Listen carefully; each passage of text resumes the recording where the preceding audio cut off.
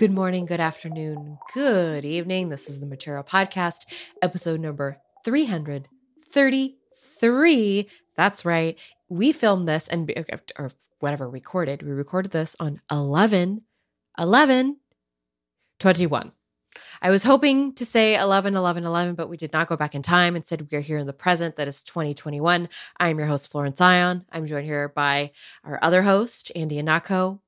Thank you, Andy. Hello, Andy. This is one hell of a numerologist's nightmare. I don't know what hoary hell of the netherworld we're going to conjure up, because not only are they all it's half the mark of Satan. So we'll get imagine Satan son of Satan married someone who's actually pretty good. Hold on. And had a kid. So the kid would have 333 engraved on their forehead. So it's that kid. So it's not only, but it's 3 threes. Also, the 11/11 passed me by, but 21, well, you add 2 to 1 and you get what? 3. Okay. This is how people go insane. Hold on. Let's bring this back around here to a positive place. So a very quick DuckDuckGo search of the number 3 in numerology reveals that number 3 has a meaning of clear representation of a person with a lot of empathy towards others, making everyone's day around them happy, as well as being incredibly helpful, affectionate, communicative, friendly, talented, and altruistic. And I would say that describes the Material Podcast and its hosts to an absolute T. That's very good. I hope our listeners agree. And I hope I wasn't putting out bad vibes. I am an optimist. I was not describing this hypothetical child as half Satan, but as half good. I mean, if you really want to know where we are right now, we'll take there's some activity going on in Mars that has been very intense for a lot of us. So those of us having an intense week, solidarity, it's happening all around. Also, if you want another view on astrology or the stars, the ISS is now doing an emergency maneuver because there's a piece of Chinese space junk that is going to be within 600 meters of it. So they decide, let's get at it a little bit. Everyone's having a tough week, okay? Everybody. Is that really happening? Yes. And worse, China has been testing a lot of satellites that have 2 days ago some odd features. Starting 3 years ago, they started putting up into space satellites that can interact with and move around other satellites, like the spacecraft that have grappling arms to them. And apparently this piece of space junk is related to a test they did a couple of years ago that, of course, China is not going to say exactly what the purpose of this test was, but space and military experts are saying, this is consistent with the idea that they put that other spacecraft up 2 years ago with a companion target object to see how easily they could break apart a satellite. So this is rumored to be a piece of space junk that came from that previous test. That is fascinating. There's a lot going on up there, guys. Space is a groovy place, but it's not just Captain Kirk spending 3 minutes in zero gravity with Bezos on Mars. Yeah. I don't want to talk about Captain Kirk. As far as I'm concerned, he's a traitor to me. So that's where I'm going with that. Thank you very much. Feel free to send any and all angry emails to materialpodcast@gmail.com. No, I think go ahead. I think if there were any supporters of Jeff Bezos, I think having solidarity with the William Shatner is a jerk movement absolutely at least counteracted it. So to this day, I still can't watch Rescue 911 just because Shatner is hosting it. Now this has been a really slow week, and I had tweeted earlier today that we were going to do a cozy podcast tonight. I don't know if that's quite what we're feeling. I was feeling that this morning when it was dark out, and it's dark now, but it's a different kind of darkness. It's an expected darkness versus the daylight savings darkness, which we're all suffering, I think, from that as well this week. It is a bummer. I've been trying to be optimistic about it because it is. I do have the sort of lifestyle where it's not as though I'm up at 5 a.m. anyway. So even on the longest day of the year, I'm wasting at least 3 or 4 hours of sunlight by still being asleep and sleeping until like 9. So when you take that lifestyle, you say, oh, by the way, you only have like a 7-hour window to actually have sunlight on your face. You gotta. So I was taking a walk at around 3:30 in the afternoon, and I did have to say to myself, oh, well, if this hadn't been daylight savings time, the sun wouldn't be quite as low in the sky right now, and it wouldn't be backlighting these leaves so nicely, then enticing me to stop and take some Pixel 6 photos using the long exposure mode.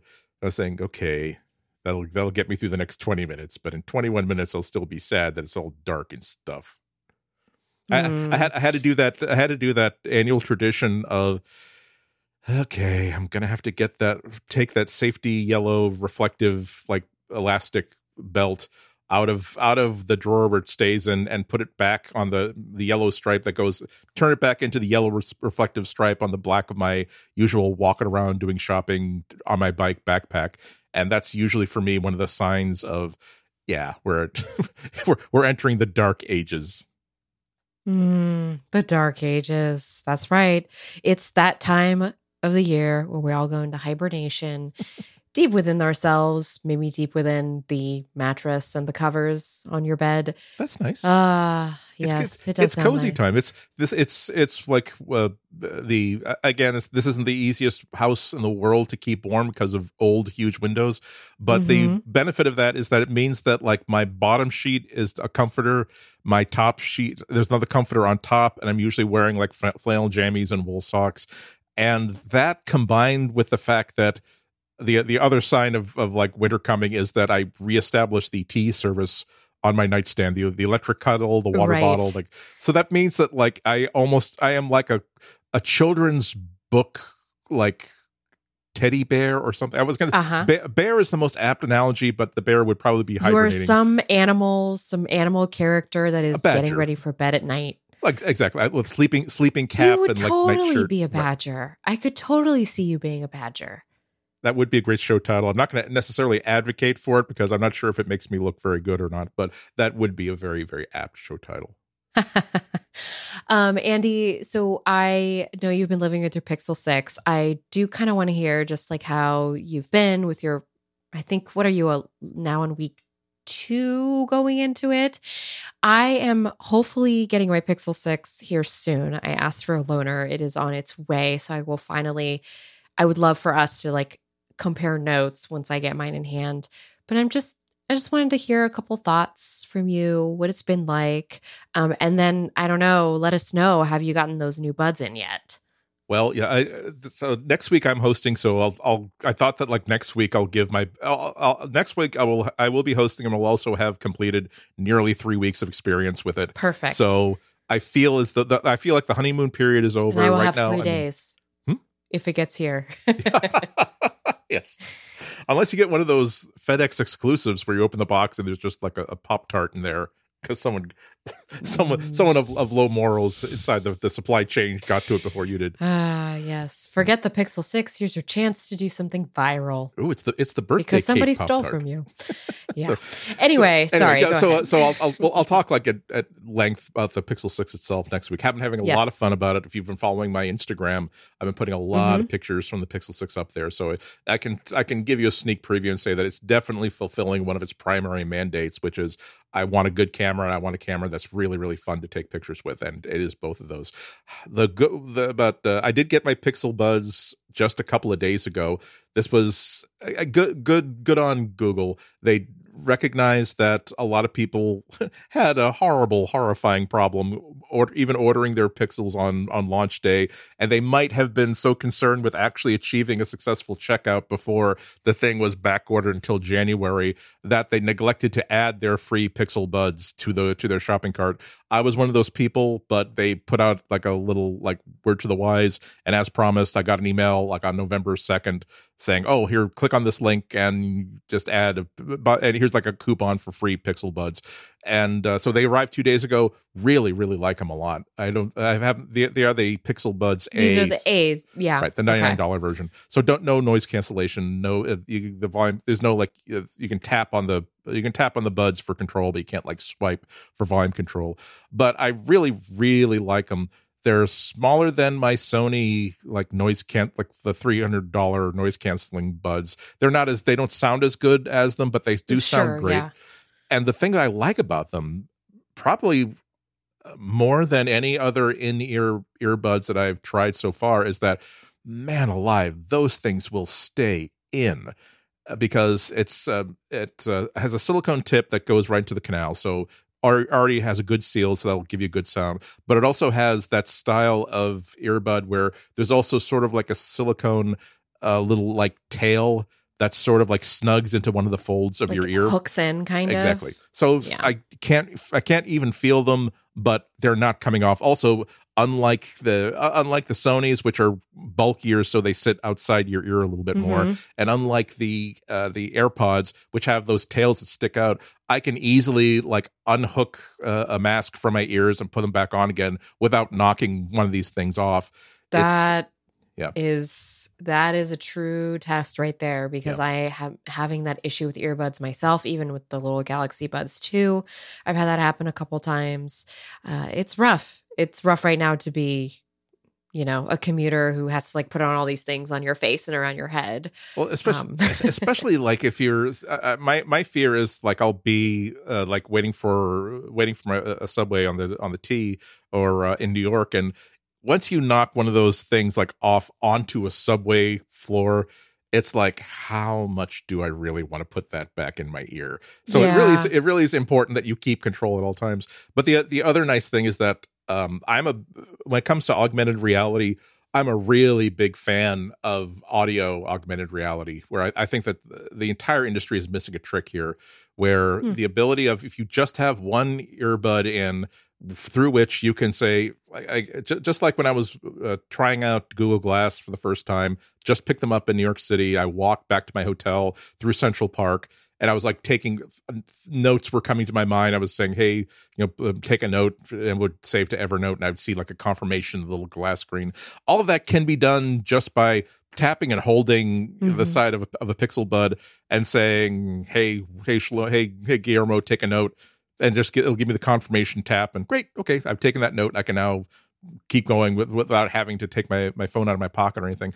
And not only is it comfortable enough to wear I wore them for 3 hours before I took them out, but I can keep one bud in, wear them for hours and hours. And also, you really have to look at me from the side to really know that I'm wearing an earbud. Yes, the mutton chops help. Okay, yes, anything can be hidden behind this shrubbery. But the thing is, I think what we're looking for in wearable technology is, we don't want to deceive people into believing that, no, I don't have any sort of electronic assistive device that I'm using to like get me information without having to pretend as though I'm without having to obviously get it off my phone. However, if you're looking at me, you will see it.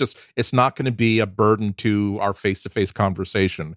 So it's there. You can see it. You know what's going on. However, you're not interacting with me through this pair of headphones and this microphone that's in front of my mouth.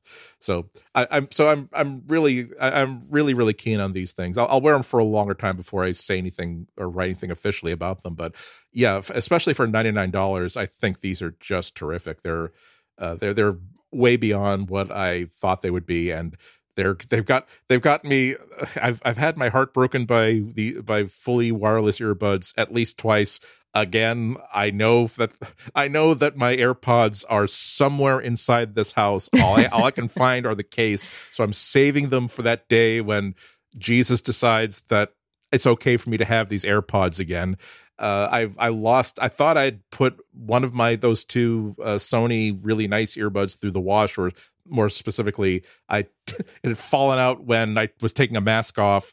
So I hurriedly stuck it in my shirt pockets because there was an overlapping action going on, and I just couldn't put it in them. I couldn't find it, and I was absolutely certain that, damn it, I bet what happened was that I just put that in I gave it to the laundry service, and it came back and there wasn't in there, so it just got lost in the laundry service. It wasn't until the previous 4 or 5 months of like deep cleaning that I finally found it. It must have bounced into like some far corner under a bookcase, so now I have both of them back. So I've taught myself that I don't lead the sort of lifestyle where it's easy for me to keep track of wireless earbuds. I'm ready to, as Barry Manilow once sang so impeccably, I'm ready to take a chance again, ready to put my love on the line for you, Pixel Earbuds Series A, Pixel Buds A.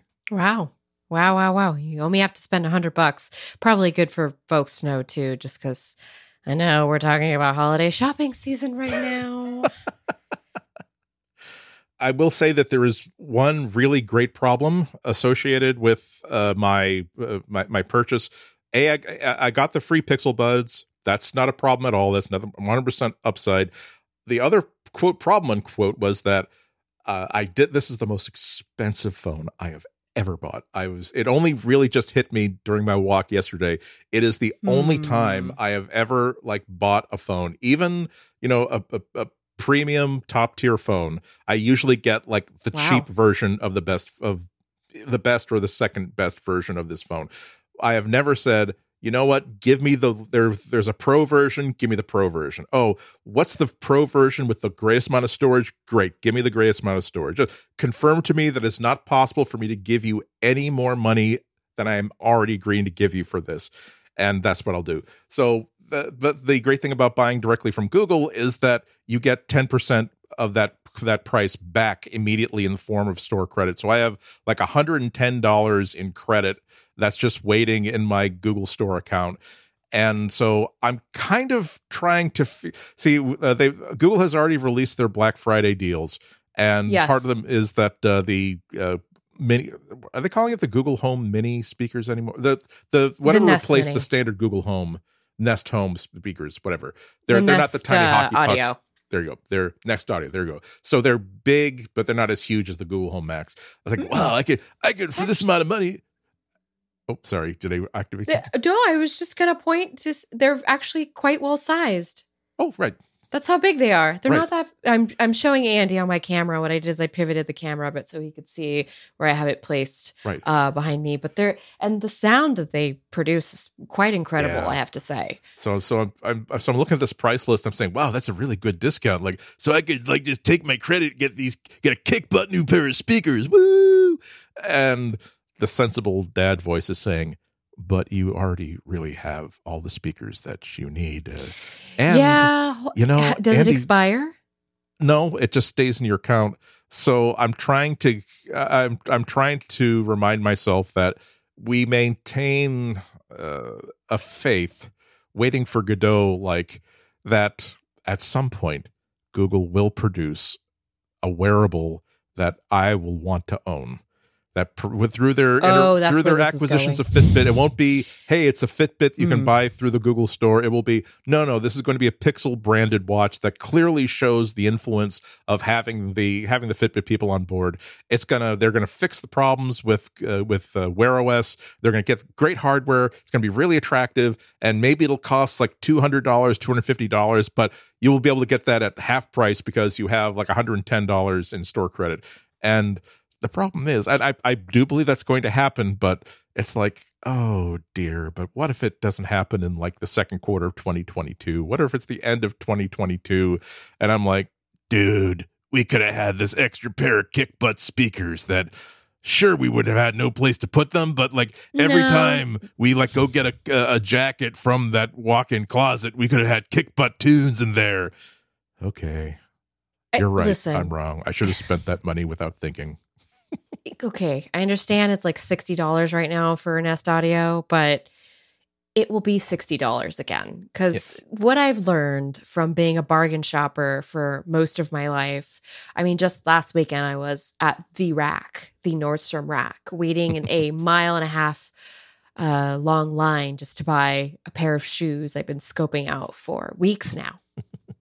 Is that eventually you will get these things for how much they're actually supposed to cost, which my understanding is probably around $60 for the Nest Audio. So your time will come, especially next year. in the second quarter of 2022, when there's supposed to be a bunch of new stuff. And who knows, Andy, maybe you might decide to use your store credit for something smart home-like. Yep. You know, we've got a new, like, the Matter protocol is coming out next year, which means there's going to be a bunch of new accessories coming out for the smart home for anybody who might get a reignited flame to get that, you know, set up and expanded in their home. I don't know. But the point is, there's always time to spend money again. Yep. And if that doesn't expire just yet, why not hold on to it? Yeah. Just for a little bit. I know. There's just something about I'm encouraging you. It's just that every time I'm very, very vulnerable to when I can convince myself that, but it's not even like you're spending any money on this. This is like almost free when you come to think about it. But no, it isn't, because it's real money that can only spend at the Google store. However, there are things of value that I would like to get in the Google store, as opposed to, dude, cool speakers. So that's why as I keep telling, mostly sometimes I tweet things out that are as much guidance for myself as anybody else. And Black Friday, I will probably repeat my annual tradition of saying, now remember, if you don't actually need this, it doesn't matter if it's 85% off, unless you're going to be scalping it to somebody else. It's not a good value if you don't actually need it. So don't buy things you don't need. I'm engaging in pursuit predator behavior similar to what you did at Nordstrom for those shoes, because I can't find my really good phone charger, like my really good battery bank charger. And so I will find just like those AirPods, I will find them once I finish cleaning this place. However, until then, I should replace it. And actually, in the past 2 years since I bought it, PD standards, power delivery standards have increased and gotten better. So it's probably even timely for me to buy a good new, like 20,000 milliamp hour battery anyway. So that's the sort of thing where, oh man, that is absolutely going on sale on Black Friday. So I was for my trip to New York, that's when I realized I can't find my big battery bank. That's the time I usually use it, is when I'm going to be like out of the house for like 2 or 3 days, because that means that for 2 or 3 days I don't need to find an outlet for my phone ever. And that's when I found out I couldn't find it. I'm like, oh, damn it. Well, let's do the usual thing where if there's something we need, even if we can't get it in time for this reason why we're looking for it, order it right now so we have it for the next time. And I had to tell myself, no, Andy, because in 3 or 4 weeks' time, that thing you almost spent $70 on is almost certainly going to be $40, because it's an Anker product. And somehow they managed to find a way to cut those prices for Black Friday, don't they? Andy just walked through a lot of what's going to be walking through folks' brains in just a few short weeks. So Godspeed to everybody doing the holiday shopping this year. And with supply chain shortages, no less. Speaking of shortages, a lot of Pixel 6 users have been feeling shorted by that lack of face unlock, because the fingerprint unlock just isn't quite working how it's supposed to be. We're going to be talking about that in today's podcast. We're also going to talk about some new accessibility features from Google that will help people with speech impairments actually train the speech recognition algorithm. Is something new coming from Google's accessibility arm. And then we're going to touch on some unfortunate news for those who were hoping for a Pixelbook remaster.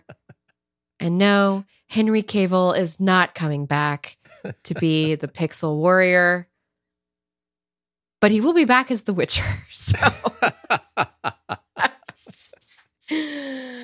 let's take a quick break. This episode of Material is brought to you by Pingdom from SolarWinds. While you've been listening to this podcast, how would you know if your website had gone down? Would you know if customers couldn't click that buy button or fill out a trial form? You might stumble across the problem by luck, but that means you've already lost out on new customers. You need something to tell you that everything is running smoothly on your site, and more importantly, when it isn't. So you need Pingdom. Pingdom detects around 13 million outages every month. That's more than 400,000 outages every day. And for as low as $10 a month, Pingdom helps you keep your sites online. It doesn't matter if you're a startup or a Fortune 500 company. You need real-time alerts about critical website issues and customization of how you're alerted, whether it's via SMS, email, or your team's collaboration apps. Pingdom even tracks and analyzes your website's load time so you can see what's affecting the user experience. If you have a website, you need Pingdom. Take charge of monitoring your site in minutes. And go to pingdom.com/relayfm right now for a 30-day free trial with no credit card required. Then, when you sign up, use the code MATERIAL at checkout to get a huge 30% off your first invoice. Our thanks to Pingdom from SolarWinds for their support of this show and all of Relay FM. All right, it's only been 2 weeks since the Pixel 6 has arrived on people's doorsteps, and already there are complaints aplenty. And I am talking about the kind of complaints that you can easily search for on Twitter. Because what I did yesterday, because I was writing, we'll get to the bit that I was writing about, but I was writing around this topic the other day, so I set a column in my TweetDeck. You know, I'm a journalist, using journalism tools. So I set a column on my TweetDeck to look for complaints. Holy crap. It was constantly updating that TweetDeck column. I was surprised. You know, I was saying, oh, maybe somebody will like tweet something every, 12 to 8 hours. Let's see what people were tweeting the last week and a half. Oh, no. Every couple of minutes, a new tweet would come through of some people begging Google to please fix the fingerprint sensor. Please, Google, bring back Face Unlock. And that's what I was researching around. But before we get to that, so the fingerprint scanner has been kind of a little less than how we shall say performing up to people's expectations, let's just say. It's the first under-display fingerprint scanner that's been on a Pixel device. It's pretty cool. Previous versions have had it on the back, which, quite frankly, I felt kind of vibed with everybody's use of a phone. Get that index finger in there. It was so cool that every time you take it out of your pocket, it becomes second nature. Your finger just finds that little indent, and by the time, well before you have it up to your face, it's already unlocked. Yeah. But of course, because the rest of the industry was kind of moving towards that way with the under-display fingerprint scanner, I guess the Pixel had to as well. Shrug emoji, not quite sure. But a Twitter user named Ian had complained about their experience to the Made by Google account, and that's where the Google support person replied and said, well, they were signed as Levi, they blamed the enhanced security algorithms for why the fingerprint scanner might be seeming a little slower than normal. I have to applaud that. That is like if that person like took a class in positive like PR spin for tech companies, his or her former professors got in touch and said, my God, I feel very, very proud to have trained you, to say that someone's complaining about a defect of your company's product, and you're saying that it's not a defect, it's a sign of exactly how good this feature is. It is so secure that it's frustrating the hell out of you. Congratulations. Exactly. And the exact quote was, in some instances, these added protections can take longer to verify or require more direct contact with the sensor, which then again places it back on the user saying, slow down your thumbs. Why are you moving so fast? Where do you have to go? You got Google forgot we still live in capitalism. Your fingerprints have really, really weird loops, and don't get me started on the whirls. Take your freak thumbprint and take it back to Samsung we don't need your kind with your. Maybe we're not saying that the people who are complaining about this are probably like in organized crime and probably like acid burned like their fingerprints off so that they wouldn't be tracked down on outstanding warrants. But that would be one explanation for why they're having problems. I'm just repeating what other people are saying. I'm not saying it myself. I'm just repeating this, said a spokesperson who refused to be named. Goodness. Well, listen, the spokesperson was, or not a spokesperson, the support person, they did have some backup. There was a Google support page that has some suggestions on how you can get better use out of the fingerprint scanner. It says bright sunlight can mess things up, and which Makes sense, as the Pixel 6 uses a purely optical sensor. Google advises people to cover the sensor target and press firmly in those particular situations, which I think is where the direct contact with the sensor line comes from. There's also a blame on screen protectors that haven't received an official Made for Google certification because, again, it's your fault for not buying the $15 screen protector and instead choosing the $7 one. It's your fault. Yes. Yeah. But apart from that, the doc just lists the same stuff that applies to all fingerprint unlock sensors, which is make sure your hands are clean and that the screen is not dirty. Things are not wet. There's no water introduced into the equation. Or you can also come on Twitter and complain some more because it'll keep my tweet.column moving. So yeah. Well, I have it closed right now. Yeah. So this is of course, like, no matter what kind of fingerprint sensor you're using, even the sonic kind that was on like the old Pixel phones. This is the season where your fingerprint reader stops working responsibly because now the air is like really, really dry, it's drying out your skin. So there is not an argument to be made, but one explanation for why a fingerprint sensor is working suboptimally right now is that, yeah, your hands are dry as hell. It's not mushing against the sensor like it should. It's just like flaking and ashing all over it. But that's not really the problem. It's I have to say that one of the first things that I noticed about the fingerprint sensor was that, yeah, it is more slow than what I'm used to on my Pixel 4. It is not like the sonic sensors where you just tap it and boom, you're off to the races. I did have to sort of train myself to hold it there for some fraction of a moment. So something more than an instant, less than a moment, let's say. But I haven't had the sort of reliability problems that a lot of other people have said. I have never had a problem where I have to touch the sensor multiple times. That like this other Ian on Twitter complained, which is not to say that they're doing something wrong. It's the fact that other phones have ultrasonic sensors that don't have these problems. Other phones that have also in-display optical sensors that don't have this problem. It means that it's possible if it's possible that Ian the way that his fingerprint was enrolled in the Pixel's security mode was insufficient, that's not a sign that he did it wrong. That's a sign that perhaps the setup system for the Pixel is not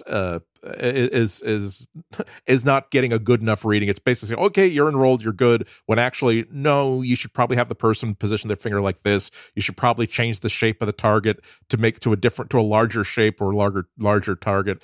There's also an observation that I've come to trust over the years, which is that if a technology or a component or a system works, it gets copied everywhere. If it doesn't work, you'll see one company introduce it, and if it's being promoted by a component manufacturer and they have a really good sales staff, you'll see it for a year in a couple devices, but then you'll never see it again. So right now, I think we're kind of feeling some of that with these in-display fingerprint sensors. From a design standpoint, it's really, really attractive to industrial designers. It means that you don't have to carve out a divot in the back of the phone for this. You don't have to buy a special power switch component that has a built-in fingerprint sensor. It's just appears when you need it, disappears when you don't need it. However, Apple has been copying this. Samsung hasn't been copying this. They're going with a really, really complicated facial ID system, meaning enough stuff on the front glass to make it secure, or they're sticking with some sort of a non-transparent in-screen reader. So either that means that, wow, these Pixel designers are so on the ball that they're way ahead of the curve, and of course, in 2 or 3 years, everybody is going to have. Or this is still early going. It needs a couple more iterations to really work, or this is as good as it's ever going to get, and might be the last Pixel phone that ever uses it. I'm happy with it. It's working fine for me, but the fact that it's working fine for me doesn't mean it's working fine for everybody. And we have to wait and see how Google reacts to this. As usual, just like we saw the Project Soli scanners on the Pixel 4. And then they decided not to carry those through Pixel 5 or Pixel 6. It means that they can't say, wow, was that ever a terrible idea? I know Carl... But it wasn't a terrible idea because they ended up integrating it into the Nest Hub. And now it's part of the sleep tracking that it's doing. Right.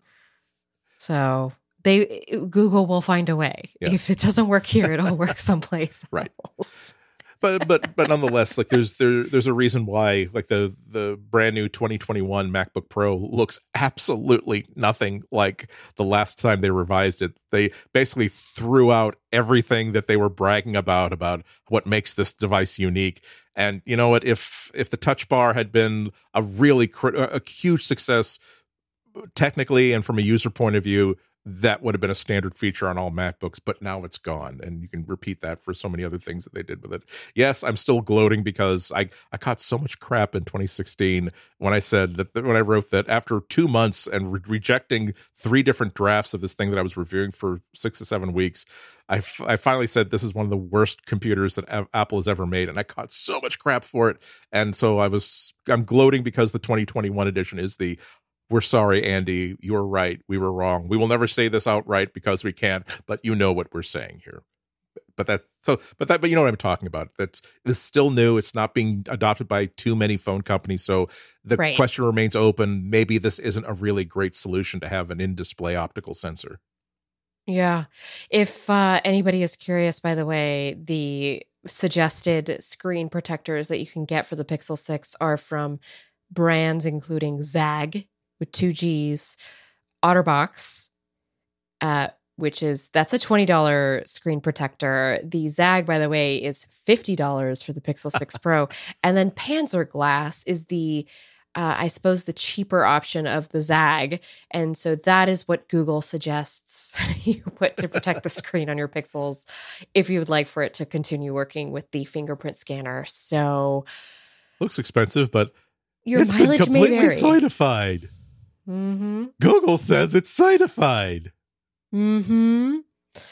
Now, a bug report has been filed to Google's issue tracker. This has to do with the fingerprint scanner, except that it has to do with phones shutting off, turning back on, and then just no fingerprint scanner feature available, and like it just completely disappears from the ether.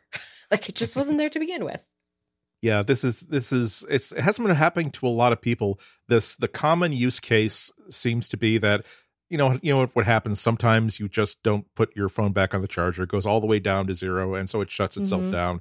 Oh, well, aren't I dunderhead? But these people who have been contributing to a very long thread on Reddit about this, so it's not just a couple of isolated people. So, but after they recharge the phone, of course, it lights back up again. You have to type in your passcode. But these people are noticing that their in-display scanner doesn't exist, like you said. Where what the way that it works is that in a situation where you wake it up from sleep, you just see this little icon of this tap target for the fingerprint sensor that says, hey, if you tap here, you don't have to type in your passcode. But it's just not appearing. And so they're thinking, oh, that's weird. Let me just see if oh, wow, I've just gone to this place in settings that shows me all the fingerprints that I've enrolled. And it says, I haven't enrolled anything. Okay, well, that would explain it. Why maybe it just doesn't think that. And so we'll try to re-enroll fingerprints. And the phone just says, yeah, sorry, that didn't work. Maybe you should try that again. And so essentially, it's like this phone never had fingerprint reading to begin with. They filed That's a very Windows move, by the way, to just completely lose a driver out of nowhere upon restart. Oh God, yes. You're giving me like this just happened to me. Yeah, this just happened to me. So it's fresh for me. I'm sorry, Microsoft. I didn't realize that I was responsible for locating and installing the driver for the built-in Ethernet port of the laptop I gave you $1,800 for. I assumed that would have come pre-installed and that if it needed updating, your operating system would have updated it. That's what it sounds like to me. Just like that with the Pixel 6. I mean... So yeah, I mean that we don't know what's going on. The people filed an official bug report, and so it's Google has officially acknowledged and registered it. It's kind of significant because there are standard like labels at how they rate and all like quality assurance. This was defined by Google as P2 in priority, S2 in severity. 1 would be the highest. P2 priority means P2 means that it's big enough that Google would have blocked an official release of this feature if they'd known about it, meaning that they would have either delayed the release of the phone, or they would have simply disabled this feature because it's that bad. S2 severity generally means it severely impairs a major function and no satisfactory workaround exists. So that's not what you'd call a showstopper, but that's not an inconvenience. So I hope that this means that this is being given a serious level of priority, as opposed to what often happens when you buy a brand new phone where, hey, why is there like a kind of a greenish band on the top third of the screen? And they decide that, you know what, we're just going to decide that this is just a normal thing for this type of display, and we're not going to fix it, and we're not going to let you trade it back in. But thank you. Enjoy your free Pixel Buds. Goodness. So what's actually been interesting about this whole thing is that I've also seen an uptick in, again, folks asking for that face unlock feature. Out of desperation, please throw us a life ring, please. No, sincerely. So the fingerprint scanner issues, they started to really, on Monday and Tuesday, there were a lot of headlines around them, right? And then I think it was Wednesday, finally, we get this little rumor that comes in through, which is that apparently there is code for face unlock deep within the Pixel 6, or it's somewhere there in the code comment that Google has uploaded to the Android 12 source code, but it's just not live yet, or the kinks haven't been worked out. So there's been a lot of hearsay, a lot of, look at this, look at that, to just kind of say, there's face unlock. Google can turn it on for us. Maybe at some day they can just flip the switch. We know they're definitely planning on it. As we talked about before and had a good laugh over, this was the absolute. This release has had the worst security, the worst like rumor control of any major hardware release. There was nothing we didn't know about it before it was released, and part of all of this steamrolling came like a couple of weeks before Google's formal announcement. A German carrier or German store sale actually had an ad that someone got a hold of that included, hey, and here are the wonderful features. Imagine me saying this in German. Here are the wonderful features, which include face unlocking. And a couple of people have had, there's an enticing but a little bit unclear report in XDA developers. Mishaal Rahman says that a source formerly of XDA, by the way. Sorry, by the way, I think this was back in July or August or something that this was printed. But they said that a source had told Mishaal that they were able to activate the face unlock feature, and it worked, but it wasn't as reliable as Apple's Face ID. I wish that this report had explained, well, was it installed on actual Pixel pre-release hardware? Yeah. Or was it, we found this code and we managed to get this working on a previous Pixel or whatever. I mean, one of the biggest mysteries about this entire story, even when it was pre-release rumor, is that, but the Pixel 6 absolutely, definitely doesn't have any of the 3D sensors that like the iPhone has, so that to make face unlock almost impossible to spoof. If you're really only using the front-facing camera, what's stopping somebody from just holding up a photo of you and using that to get to unlock the phone? Famously, I remember being at the launch for, I forget which version of the Samsung Galaxy it was, but it was the first one that had revolutionary face unlock. And of course, somebody in the demo area simply took a selfie of himself with his own personal phone, held it up to the face unlock feature camera of the brand new Samsung, and bing, it unlocked. Which kind of maybe undermined the argument that this was a good and secure way to unlock your phone. Yeah, I know. And then there were maelstrom of stories around that after the fact. Now, I've never personally unlocked a phone with a picture of myself, either a paper picture or a digital picture. At the same time, I can kind of understand why people are pleading with Google to bring face unlock back. It works really well on the Pixel 5. And I have used it on other devices that are not Android devices just to see how fast it is to log into something. And I agree. We should probably have Face Unlock become a standard part. But at the same time, when it comes down to it, I feel like we're just fighting over the littlest. Yeah. Not fighting necessarily, but, we're just picking at the littlest things about these flagship devices.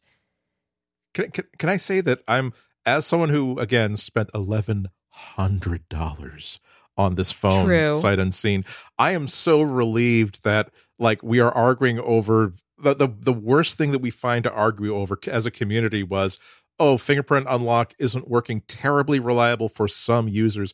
I was so ready for a repeat of so many other, like, Google first generation hardware debacles where, oh, well, we noticed. I mean, if you read the tweets, they sound like Google did something terrible, and right. I mean, it's the end of the world here. This sounds like something that they can fix. As a matter of fact, everybody is still trying to pick apart the reasons why this fingerprint unlock feature is happening. A commonality seems to be that at least a lot of the people on Reddit are saying that, oh, well, this didn't happen. It worked fine until November 5th, like the day that I installed that I acknowledged the installation of the security update or an update to the OS, and maybe there was some bug in that set things off. This does seem like something that will be and can be fixed in software. You don't have you have a much bigger problem when it really Google. I know that you're saying that you're claiming that your designers included this as a shadow line detail to give the display a little bit of added dimension. It really does look to me, and this person who is a 30-year veteran of display technology agrees with me, that your screen is delaminating and that the cover is going to be popping off or peeling off sometime in the next 3 months. This doesn't make me happy as someone who just spent $800 on this Pixel 3, or I think it was the Pixel 3. So, honest to God, Google does have a lot to build back up when it comes to trust on these issues.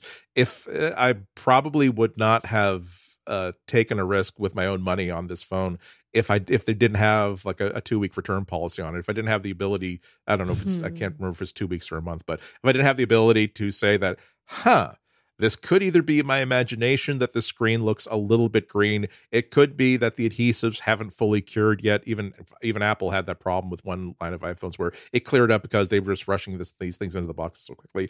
But I'm not going to take a chance on that. Not for $1,100. I'm sending this back, getting a refund, and if I have to wait till January, I will wait till January. Or realistically, if I have to wait 2 or 3 weeks for Google to send me a press loaner, well, gosh darn it, I will do the right thing and I will wait that 2 and 3 weeks for Google to give me a press loaner that I can then use until I buy a phone. That's like me right now. Well, no, that's legit. You've got a phone that you'll use. You got a phone that you like. This is just for review purposes. I try not to actually use stuff that I'm being loaned. Like after the review period is over, I have to put it in its box. Even if they don't want it back, it has to go in the box. It has to go into that library shelf that I use. But it's like, why am I spending $1,600 to buy a camera when Olympus doesn't even want this back for another 5 months? Because Andy, you like to arrogantly claim that you have ethics, and that means actually walking. Yeah, can I be honest here? Speaking of ethics, this is not my phone. The one that I'm using right now, it's also a review unit. So I have been floating between phones lately. I'm not quite sure where to put the money right now. Yeah. So it is a journey. I'm still not quite fully sold on the foldables. We'll see how this Pixel lands with me. And if for some reason, let's save this because I want us to get into it eventually. But today is not that day. I suspect that I'm really with you because I so want foldables to be a thing. I hope that my next phone that I buy in 3 years, the technology is so good, it's so reliable, and the prices come down to such a reasonable level that I won't even consider buying a phone that doesn't fold. I'm so ready for this. And I recognize the privilege that I have being able to like try out phones indefinitely until I can decide, how to use something. But on the plus side, I am getting a lot of experience with these things that I wasn't planning on getting. So, I'm sure we need to move forward, but I think that tech journalists need to have an ongoing conversation with their audience about getting loaners that they don't have to return in 2 weeks. They can return it in 6 months. Sometimes they don't have to send it back at all. There is always... Sometimes you can return it in 5 years. Like they'll just let you use it. My current record is 6 years because I thought I'd actually... This is one of those cases where I'd actually liked it so much that I bought one.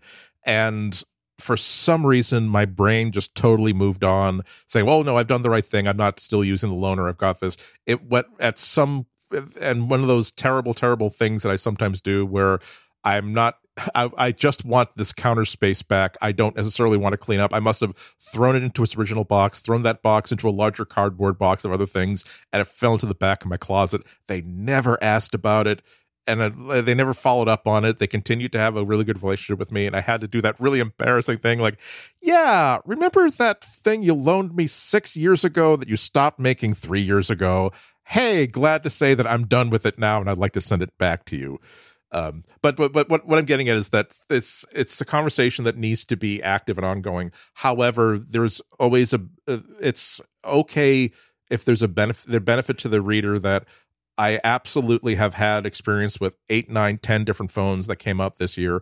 Or in the case of a phone that I'm allowed to keep for a long time, it's okay that if I want to say, wait a minute, didn't the Samsung Galaxy S7 have the same problem? If it's still in my library, I can pull it out of my library and compare it to, but it's not as bad as what it was the last time. So at least they've made an improvement on that score. But yeah, as long as you're open, that's job number one. Everything else is a discussion. Hashtag we're just doing our best, but until that Pixel 6 gets here next week, just check on with us next week. Let's take a quick break, and when we get back, we'll talk about some interesting things happening elsewhere in Google. Well, Google has started testing its new Project Relate, and this is a new accessibility feature that is going to benefit folks with speech impairments. Now, this is pretty interesting. So Android's built-in speech recognition, it was trained with millions of hours of sample speech, but as all algorithms go, the sampling is only so widespread and is actually quite limited. And of course, this sampling in this case was covering only a range of typical speech, which doesn't help folks who actually have speech impairments. So Google is inviting those users to come help test and provide feedback on their new Relate app. It's only for English-speaking users. Now, each user recites a list of at least 500 training phrases, which the app then uses to customize Android's speech recognition model to that user. So, pretty interesting. And then once that's trained, the app can act as a go-between for the user and the Google Assistant. Kind of sounds like Google Translate. Kind of. I mean, the more that I thought about this today, the more it hit me how important it is to correct this sort of omission. It's not a trivial thing. We're not talking about we're not talking about more typical speech impediments, which include stuttering, lisps, not positioning your tongue correctly. We are talking about people who have had a large significant injury to their vocal apparatus, people with diseases like muscular dystrophy, which makes speech a very, very different concept to make happen. And when you think about how many times, all the things that I use the Google Assistant for, it's things like, hey, Guillermo, set an appointment for tomorrow at 4 p.m., or I'll be using this, or I'll say, hey, turn off all the lights, or I'll want to dictate something instead of typing on the keyboard. Those are all really great conveniences to me. I really enjoy them. They save me a few steps. They save me extra taps and clicks. When you think about people who might have other differences with how they have to interact with their technology, saving them some taps of the screen, saving them some steps to a light fixture. That's not just a convenience. That is a very, very empowering thing. And as if we need a better reason to do this than if a feature is available to some users, it needs to be available to all users. And I'm very, very glad we give Google a hard time for all the things that we need to give Google a hard time for. One thing I really enjoy about Google, and you mentioned this at the very, very top, when they mention research that they're doing to aid users with disabilities, a lot of companies will say, oh, and we've created this new $100,000 research grant for this, that, or the other, and you never hear about it again. They started talking about this type of technology 3 or 4 years ago. And now clearly they've been continuing to develop it for years after that. And now the next step in that research is we don't have a product that we can put in the Google Play Store or fold into Android yet. However, we've got it working enough that we can invite people to help us test and develop this. It's not just help us figure out how this app works, but also tell us where it's falling down, tell us features that you wish that this had, or ways in which we just don't seem to have a clue as to how this thing should be set up. Because this is one of those times where you feel as though Google is doing some good stuff in addition to the things that you absolutely don't tolerate and you absolutely think are completely sketchy. And by the way, if you'd like to read some of the interesting good stuff that Google's done with its Pixel 6 smartphone, I do want to just quickly share a link in the show notes for an article that posted at Gizmodo this week, which was on the Pixel 6 accessibility features as used by a person with disabilities who actually would stand to benefit from these particular features. So I will link that in the show notes. Anybody who's interested in reading that. That's a first-hand account. That's absolutely terrific. I have users who have disabilities who are also tech journalists. Those bookmarks are so valuable because what do I know if this is actually useful or not? And so we need people who are not only familiar with how they use the technology, but they know how other people use this technology. Again, this looks good to me. In addition to the Google Assistant features, it can also help the user communicate with other people just by common voice to text features that have been available to Android for quite a while. So one feature, again, within this Project Relate app is that what you say will then just simply be translated into text, which then you can show to somebody else. It also has a feature where it will repeat what you just said using Android's built-in synthetic voices, which has more typical speech, so it can help the user communicate with other people more effectively.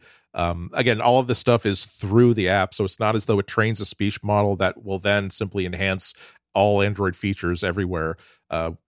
We can hope that this will be somehow rolled into Android proper.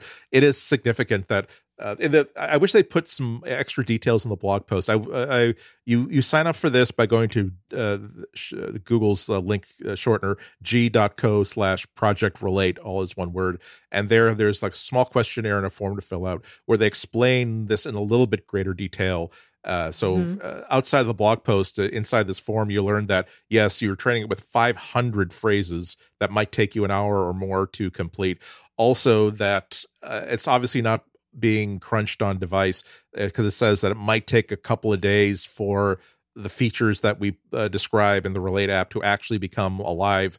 And that certainly means that it's being sent up to a server and that server code is crunching it. Maybe even considering that they are being very, very cautious about adding people to this test at a rate that they can accommodate, it's possible that they even have human beings that are guiding the process of taking these voice samples and turning it into a working voice model. So we don't know what's going on behind the curtain, but this is clearly a first step, but it is really, really cool stuff. It's the sort of stuff that really like.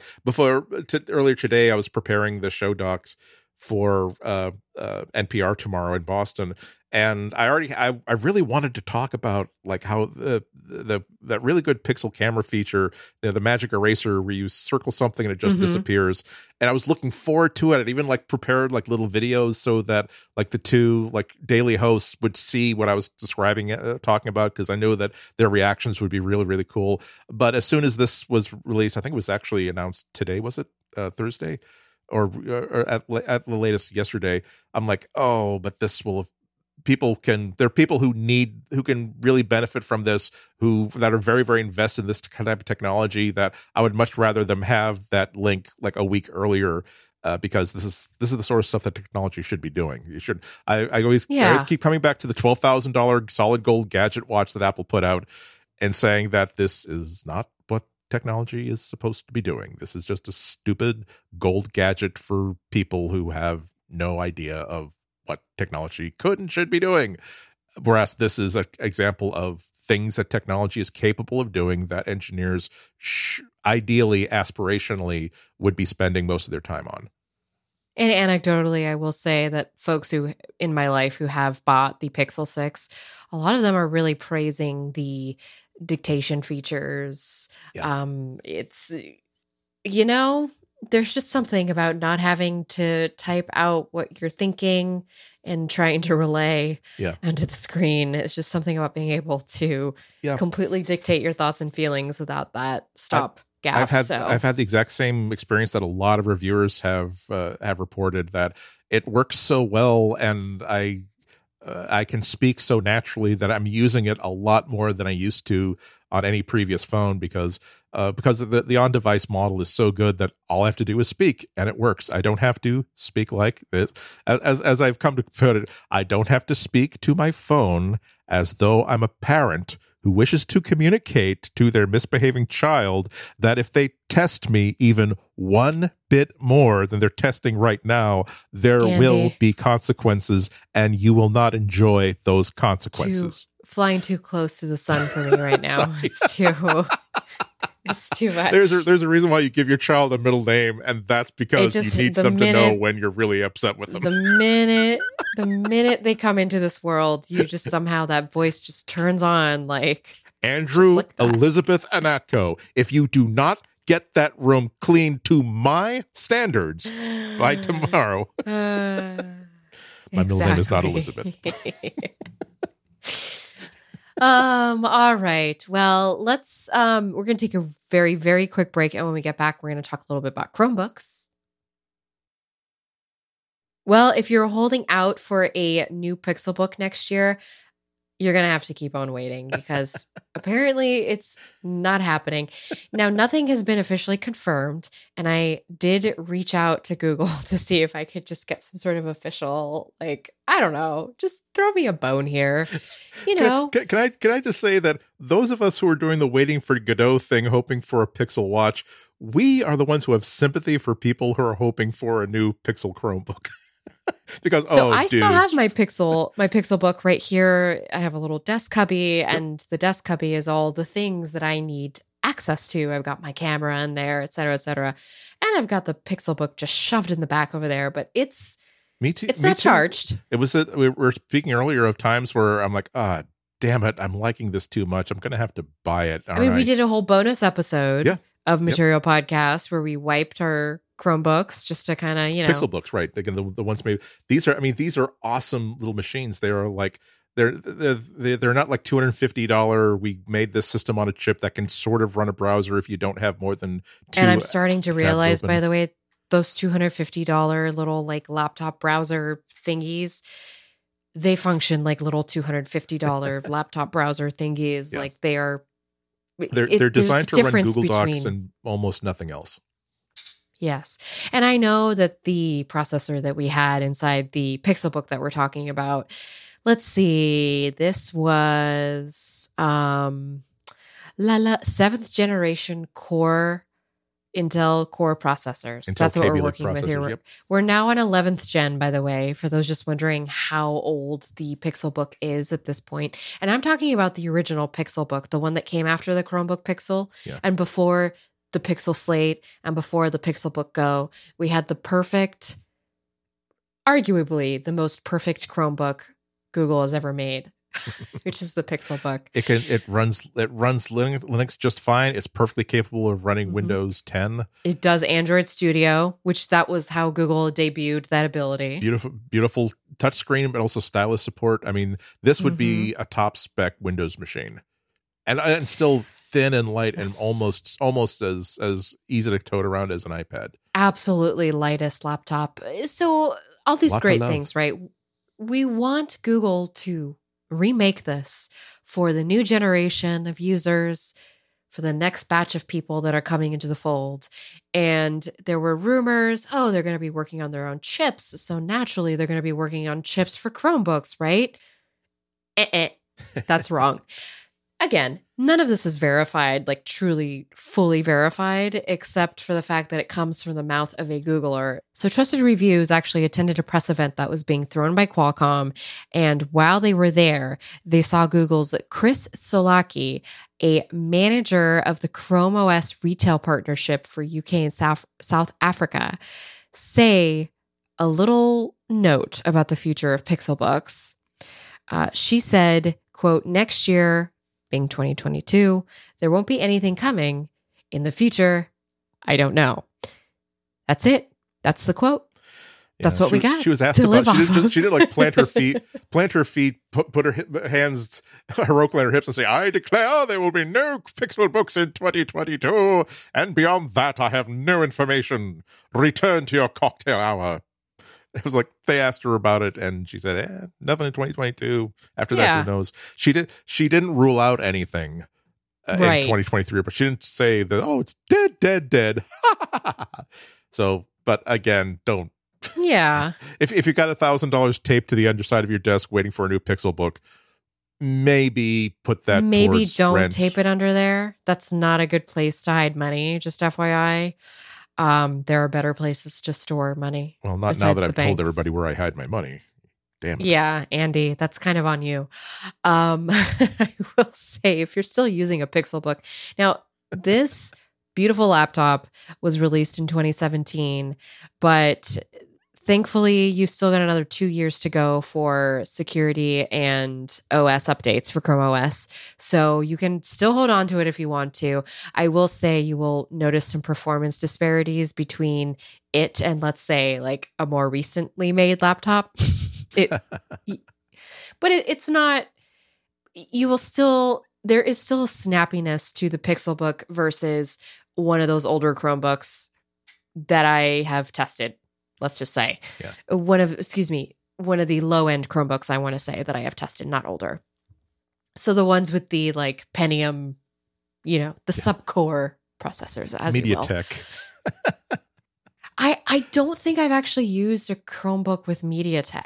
Yeah. I don't think I have. I actually haven't tested one yet. Just as an aside. And inside baseball to listeners, MediaTek is like the one-ply toilet paper of like CPUs that you find. They have some pretty impressive stuff overseas, but not in the US. Yes, exactly. In the US, it's one ply. Correct. The 3-ply is saved it's for book readers that can almost play videos, and that's about it. Exactly.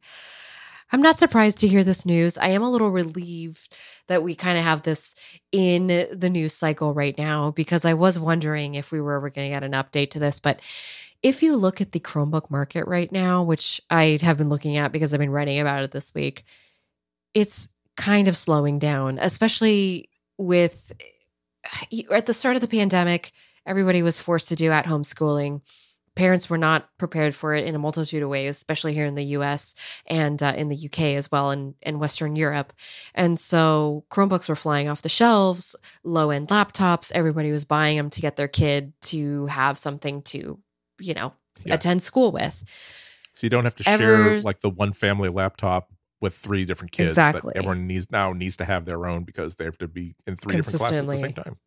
Exactly. And it was cheaper to just go and like buy the low end one, just get everybody their own webcam and keyboard, essentially. But that demand has really died down, which is why it was interesting, because this week I covered the news of Microsoft's re-entry into the education market with their $250 Surface laptop, which a little too little too late, because if you think about like the Chromebook Duet from Lenovo was doing really well. And then we've got, I think HP had a education tinged Chromebook that sold really well. And so there's been a lot of these sleeper hits, but again, it was because it was driven out of pure necessity. And now that things are slowing down, it makes sense that Google would not be pumping all this money into that particular hardware lineup, especially with what they've been trying to do with the Pixel.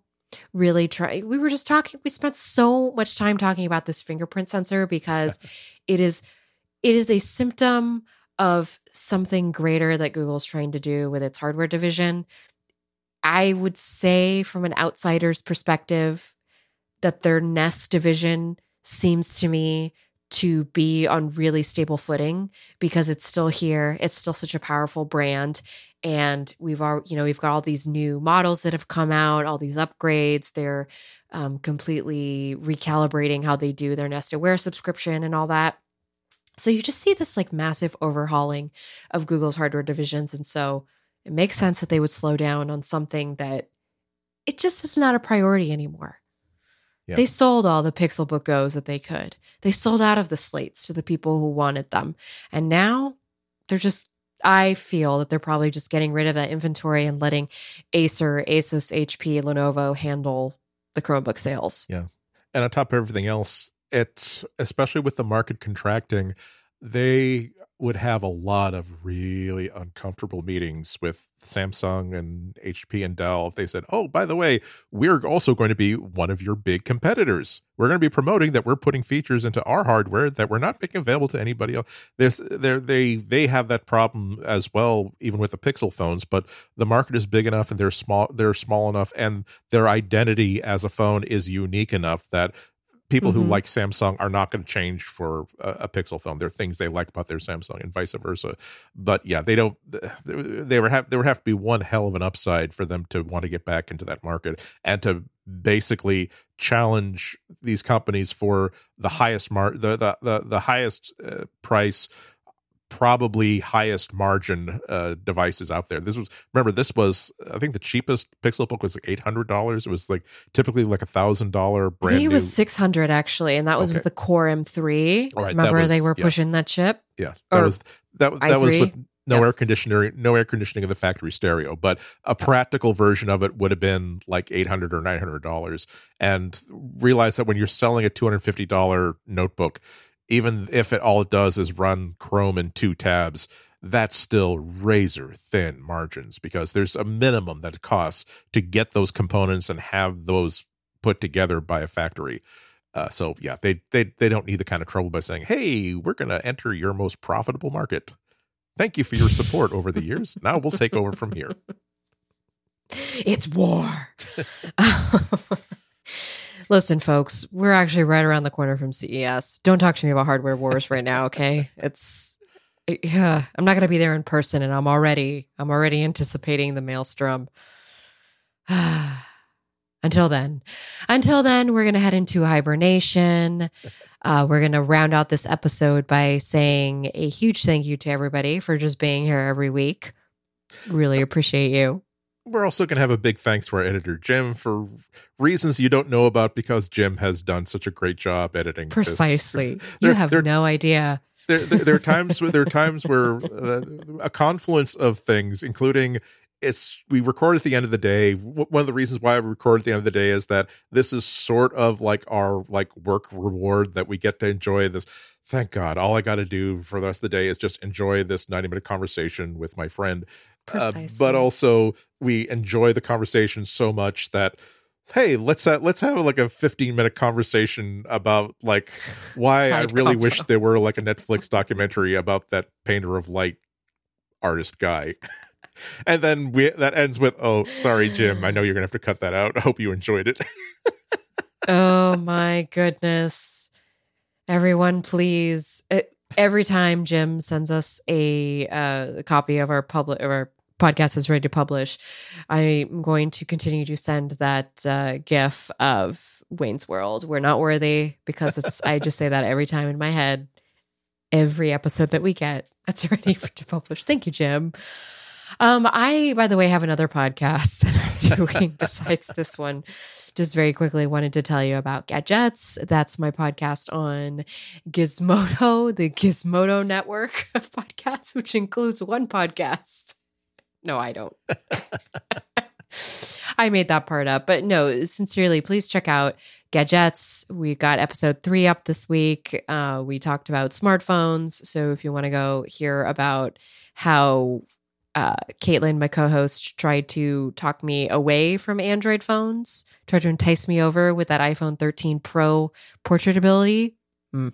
Yeah, not happening. Not happening. It is a great podcast. I've been enjoying it a lot. Thank you, Andy. Andy, what have you got going on this week? Well, as I hinted at, tomorrow, as usual, I've got NPR. I'm on WGBH Boston.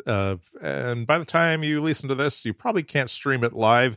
But if you go to WGBHnews.org, as usual, you can stream it later on at your convenience, because they usually post both the entire 3-hour like news and current affairs shows to the site. They also tend to clip out my section and put it out so you can get at it directly. So I advise you to do that, because it's fun. It's kind of like the lightning round of a lot of different podcasts that I do, because it's only about a half hour. You only get about 5 minutes per topic. So this is where I do tell myself that, okay, I know that right now you're thinking of Thomas Kinkade, the painter of light. I urge you, as your internal voice, Andy, not to divert the topics into that, because we only have so much time. Whereas on the Material podcast, you can mention that because you had forgotten the name of Thomas Kinkade, you had to remind yourself of it, and you found a website in which apparently the PR end of the business has been taken over by his brother, Patrick Kinkade, who has learned to really spin the same web of BS as his brother. As a Andy painter and I are of light, have... my brother's work impacted millions. I'm very proud of him in this. His work provides comfort and a sense of home, and the people who enjoy his work are forever touched. And if you enjoyed that quote, it is available as a limited edition quilt from Wouldn't Target you want your stores for family to love $8,000. you enough that they grift for you after you're gone? Come on, Andy. That's pure love. You gotta hand it to him. It's more like, hey, I know he's dead, but he did live behind this machine where if all I do is crank this really easy to crank handle, it just spits out hundreds of thousands of dollars like every single. So all I got to do is keep turning this handle. Wow, I can turn this handle. I mean, it sounds to me like he figured out the game. There you go. Don't hate that. But I, even for all that, I do not hate the player. I simply hate the game. Precisely. Now we need to remind you before we officially go that you can email us, as we mentioned earlier, materialpodcast@gmail.com. You can also visit us, relay.fm/material. And that's where you can get our show notes and a look at past episodes. And of course, if you'd like to become a subscriber, relay.fm/membership. We'd really appreciate you. And before we go, we're going to tell you why Andy is currently cracking up behind the mic. I'm sorry. Now I'm going to have to give you the URL to this. So I again get that information page on Thomas Kinkade. So they're advertising there. Oh, and now we have this new licensing deal with Disney, and here's the new painting, Mickey and Minnie's Sweetheart Campfire by Thomas Kinkade Studios.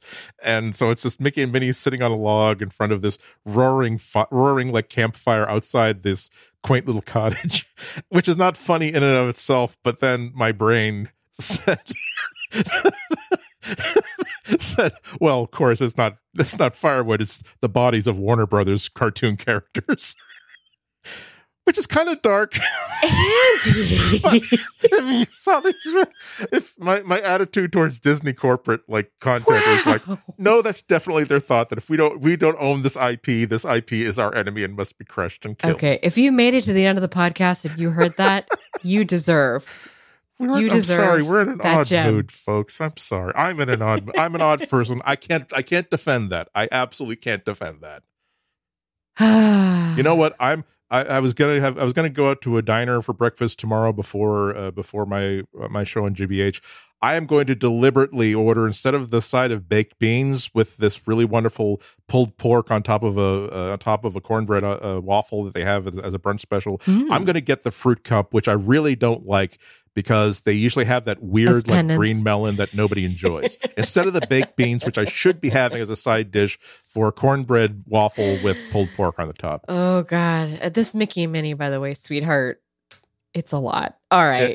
Go Google it's a meal in and of itself. It's just go find it. I'm not linking it. Go find it. Go find it. Thank you everyone for listening. We'll see you next week. And until then, we're sorry.